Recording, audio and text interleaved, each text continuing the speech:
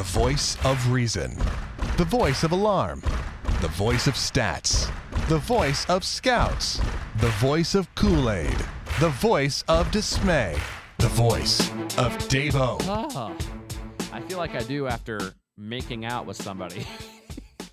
After a long makeout session. Emotional. Some of the time you don't know if you're going to get through it, and then it ends up good in the end. That's a horrible analogy, but seriously, that could be a season-saving hit by Salvador Perez and a season-saving victory by the Royals. Wow.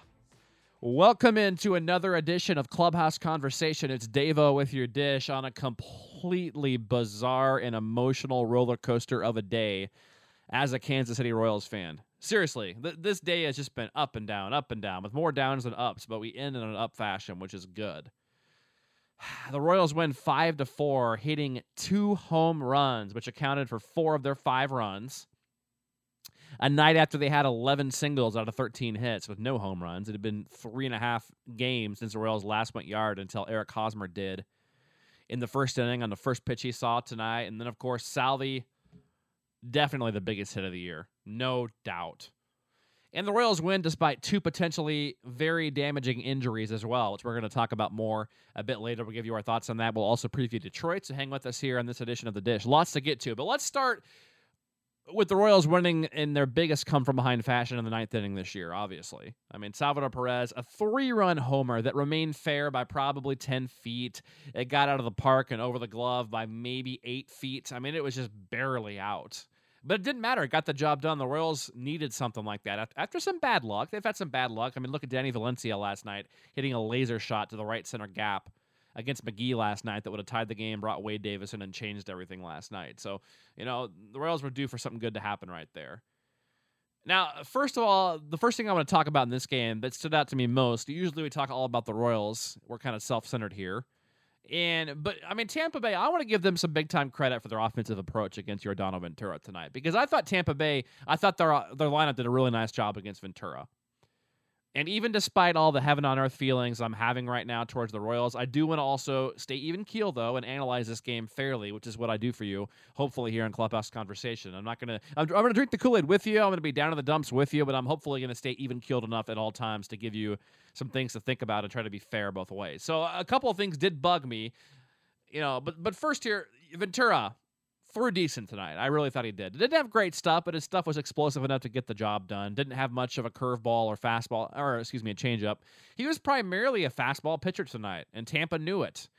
And I noticed this year, teams that have plate discipline against Ventura can usually at least ding him up. They're not going to maul him, but they can ding him up because what they do is they eliminate other pitches, and they focus middle of the plate. They focus up like Dale Swayme always says. They're 4th in the AL in walks. So, a few young players, a few spark plugs, which are good, but they've got some professional at-bats and some professional hitters from Longoria to Matt Joyce to Loney and on. Through that lineup, they've got some guys that can really hit. Ben Zobrist, Desmond Jennings is still kind of young, but you get the point. The professional hitters. And, Ventura, 5 innings, 4 runs off the grand slam, 5 hits, 5 Ks and 4 walks. Tampa drew walks tonight. They went deep in counts, so Ventura couldn't get real deep into the game. I give Tampa big credit tonight. They just did a fantastic job. They spit on the pitches that weren't over the middle of the plate and up. They really did. That's how they drew the walks. That's how they took counts deep, because Ventura has a dynamite fastball, but Tampa knew for the most part he's a fastball pitcher. They kind of eliminated the other pitches for the most part because he can't command the curveball at a... There's usually 1 or 2 absolute filthy hammers thrown from Ventura on most starts, but you're not going to see him throwing more than 4 or 5 really high-quality curveballs in the majority of his outings this year. He has them, but he's not consistent with it, in my opinion, in repeating that. So he'll get there, definitely. He'll become... That's a scary thing with Ventura. He's going to become a lot better than he is, no doubt. I think he's about 65% of what he can be. He's going to be scary good. Knock on wood. But give Tampa a tip of the cap for their approach tonight. I do want to do that. Now, KC, meanwhile, here's where we try to be honest with you. Bad approach. They swung at everything tonight. First inning kind of showed you everything you needed to know. You're going against Josh Cobb. First inning, what do? 10 pitches. That's all you got. And the Royals swung at 5 that were clearly out of the zone. Now, Eric Hosmer mixed in a home run there on the first pitch. So, other than that, the 9 other pitches, 5 of them were out of the zone, and the Royals swung at them. Just awful at bats. Dyson swung at 2 changeups down, struck out. Kane, the same thing, 2 down, struck out. You know, they just – it was a horrible approach from the start. They were swinging down. Wait, take some pitches the first time through the order. Make the guy throw some strikes. Wait for the ball up. Look at Tampa. And look at the Royals when they were playing better, when they were winning. You're not going to hit home runs and doubles if you're hacking at everything, because teams are not going to throw you pitches up in the zone, besides the occasional mistake. I mean, it's just the Royals. It's almost like the Royals aren't giving them themselves a chance in a lot of these at-bats. We saw Eric Hosmer's, give him credit tonight, by the way. We kind of jokingly called him Doug Minkiewicz or Hal Morris last night. He hit a home run tonight, hit another ball hard into left center with authority. That's great to see. He's drawn some walks. I believe 6 in his last 8 games. He's walking now. He at least has an approach up there now. I still think he's trying to lunge and take balls to left way too much. He's not. That's just my opinion. He's focusing way too much on left field right now. But beside the fact, at least his approach is getting better. Now, some of these guys are up there just hacking right now, and they're not going to get anything good. I feel like Escobar is in that right now. Billy Butler's been in that mode for quite a while, and that's just another day. We can talk about that again. We're not talking about that tonight. But so the first inning, I was worried about that. 5 of the 10 pitches were out of the zone the Royals swung. Now, the other thing that stood out was Jarrod Dyson. We talked last night about how we wanted Dyson in the lineup a lot more. I backed Dyson last night, but tonight he showed, 2 different times he had an account of 2-0 with guys on base. 2-0 count twice. He hacks and grounds out. Understand the kind of player you are, Dyson. You're not there to drive in runs. You're there to get on base. You're ahead to the count 2-0 2 different times with guys on base. You take a strike there. That's just my opinion. Maybe I'm wrong about that. I understand you want to be aggressive, but this whole be aggressive, you're great hitters thing has got to stop. And some of that's probably from Ned Yost giving a lot of these guys green lights, 3-0. It seems like almost everybody in that lineup said a 3-0 swing this year. I mean, at some point we've got to start valuing, and again, this is a bigger conversation for a different day. But just pointing out the differences tonight, it struck me the differences in hitting approaches tonight by both teams. Tampa spit on some pitches. They had a clear plan. They were waiting for a pitch. They're not afraid to go 2 strikes. The Royals, when they would get ahead in the count, would swing. Bam. I'm ahead in the count. I'm going to swing. They're going to give me a fastball. They're going to give me a meat pitch. Well, it doesn't work that way, guys. Not all the time. One other thing with the offense, of course, Abana is now mired in an 0 for 19 slump. Looks awful. Let's just be real. He doesn't look good at all right now. So give him the weekend here against Detroit. You're probably going to have to, due to the injury to Alex Gordon. You're probably going to have to at least play him for 1 or 2 of the games, depending on what happens with Nori Aoki. I suppose it's possible the Royals could bring Nori back tomorrow. But Abana is right now 42-year-old. He hasn't produced in over a year. It's not like he was hitting a month ago. You just don't have time right now. You're on the outskirts of a pennant race. Detroit's a half step above the Royals for sure right now, no doubt. Maybe even a step. So the Royals are already in the fritzes of the division race. I'm not focusing on the wild card. I can't even tell you how far they're back right now, the wild card. I don't care. I'm focused on Detroit right now, because if the Royals can hang with Detroit, stay within a few games, they're always going to be there for the wild card. So 4.5 back at Detroit. But, if you've got small, razor small margin for error, you can't be running Raul Ibanez out there longer than 10 to 14 days if he's going to look like this. He's striking out way too much. He's swinging at almost everything. His approach looks awful, too. It's almost like he's guessing up there, or just intent on springing himself out of the slump he started the year in. So we'll see what happens. Again, I love Raul, and I hate having to say that he shouldn't be playing, because you don't want to tarnish somebody's legacy, and he had a pretty good one with the Royals, and he salvaged his career the first time off the scrap heap. The Royals even DFA'd him, I believe, twice and brought him back up. Stuck him through waivers, and look what happened. But that was also 12, 13 years ago. This is you get the point. So we'll see what happens now. With the injuries, Alex Gordon, I'm a little confused about this, because talking about the emotional roller coaster we brought up earlier, you go from Alex Gordon, the rumors of him possibly even breaking his wrist, it's sprained for sure. They're MRIing it tomorrow. So he can't hold a bat. So you've got to assume he's completely out of the game and probably out for the weekend. Probably till, you would have thought from how it sounded that he was probably out until after the All-Star break at best case. Realistically, right? From how the initial report sounded. But now I have to think he didn't break it. Again, knock on wood again. But I have to think if Alex Gordon is good enough to grip a baseball and throw it with his right hand, which he obviously is since he came in the game for defense, which seemed to shock everybody, I have to believe maybe he didn't hopefully break it. Now, if he didn't break it, we could hope to have Alex back in there Saturday, maybe Sunday. Maybe get him for 1 or 2 games against Detroit.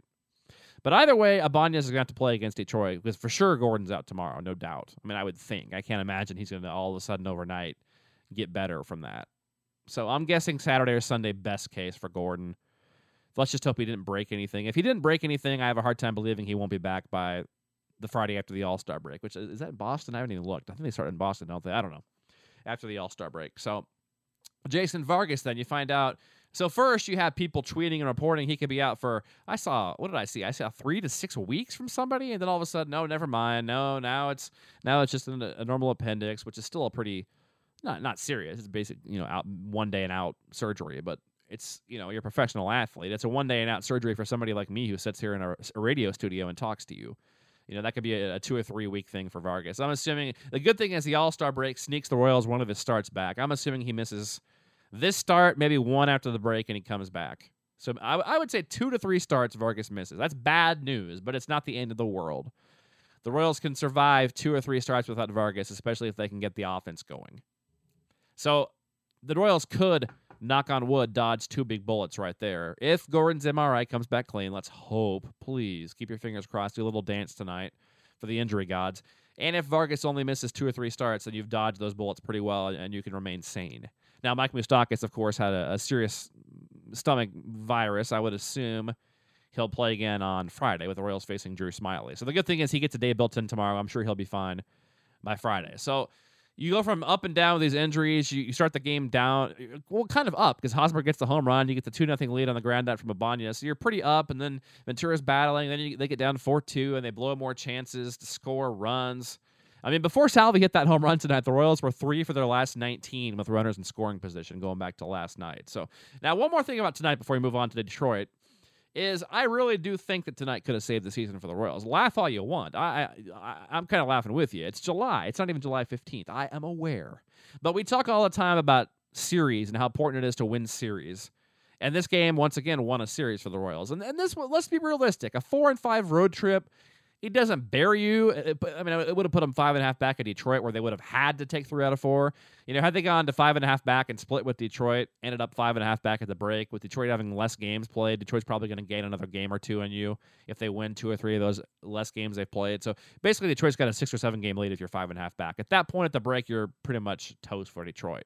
Now this game keeps you from that big swing. Now you get 3 out of 4 against Detroit. We're 2.5 back. That's right there. Maybe 3.5 or 4 with the extra games. But the point is, 3 out of 4 now with this win tonight, and the Royals are in decent shape going into the All-Star break. Decent. Not good, but decent. And they're in good shape with the wild card. If they're 2.5 back at the break, you got to think they're probably within a game of the wild card. They can get their pitching set up right for the second half. Hopefully there's one move left in this team. Maybe one upgrade for the payroll, and I'm not talking about signing Joe Saunders, who may start on Sunday. I'm assuming it'll be him or Chen on Sunday. I'm not talking him or Scott Downs or Ibanez. It'd be nice if the Royals could add somebody who, wasn't in high school 20 years ago. That would be nice. 25 years ago in some of these guys' cases. But we'll see. I just think it was a big hit tonight by Salvi. You had to win this series after losing 2 out of 3 to Cleveland. You faced 3 guys in Minnesota with ERAs above 5 and can only win 2. You lost a game against TJ House on Saturday. You lost a brutal game last night against a guy throwing straight as an arrow pitches. So they had to do this. So now let's talk about this series real quick here. Let's go over the matchups. Drew, we don't need to. I'm not even going to break down numbers for Detroit pitching right now because we know these guys so well. We've seen them so many times. They're veteran guys. They're all good. Let's just kind of talk about the series a little bit. You got Drew Smyly against Jeremy Guthrie tomorrow. So Moose will be off tomorrow with a lefty-lefty. I'm trying to think if they'll make any roster moves before tomorrow. Let's think about this for a second. No, Moose is fine. He's back. Vargas, would you 15-day DL him? No. Well, how many days would it be? The All-Star 4, 7, 8. You could 15-day DL Vargas. He'd only miss 2 starts. But I doubt they do that, so they probably don't make a move there. They wait until probably later in the weekend if they have to for a pitcher. And Gordon, it depends on the injury. So there's actually a decent chance they won't make any moves prior to tomorrow. If Gordon's MRI comes back clean, I would assume the Royals go with the same roster. So anyway, thinking out loud here. Drew Smyly against Jeremy Guthrie tomorrow. Anibal Sanchez, Danny Duffy Friday. Porcello against Shields Saturday. Verlander against either Chen or Saunders on Sunday. So game by game. Tomorrow night, if you're first of all, the goal needs to be 3 out of 4. Worst case, 2 out of 2. 2 out of 2. 2 and 2. But 3 out of 4 needs to be the realistic goal. If you're chasing Detroit and you're going to make up the ground, they've got a decent head start on you. You had a horrible May, disappointing road trip to me. 5 and 4 is borderline good, but it's still disappointing to me. 6 and 3 is what I wanted, but you got to win 3 out of 4. If you're going to win 3 out of 4, you got to win tomorrow.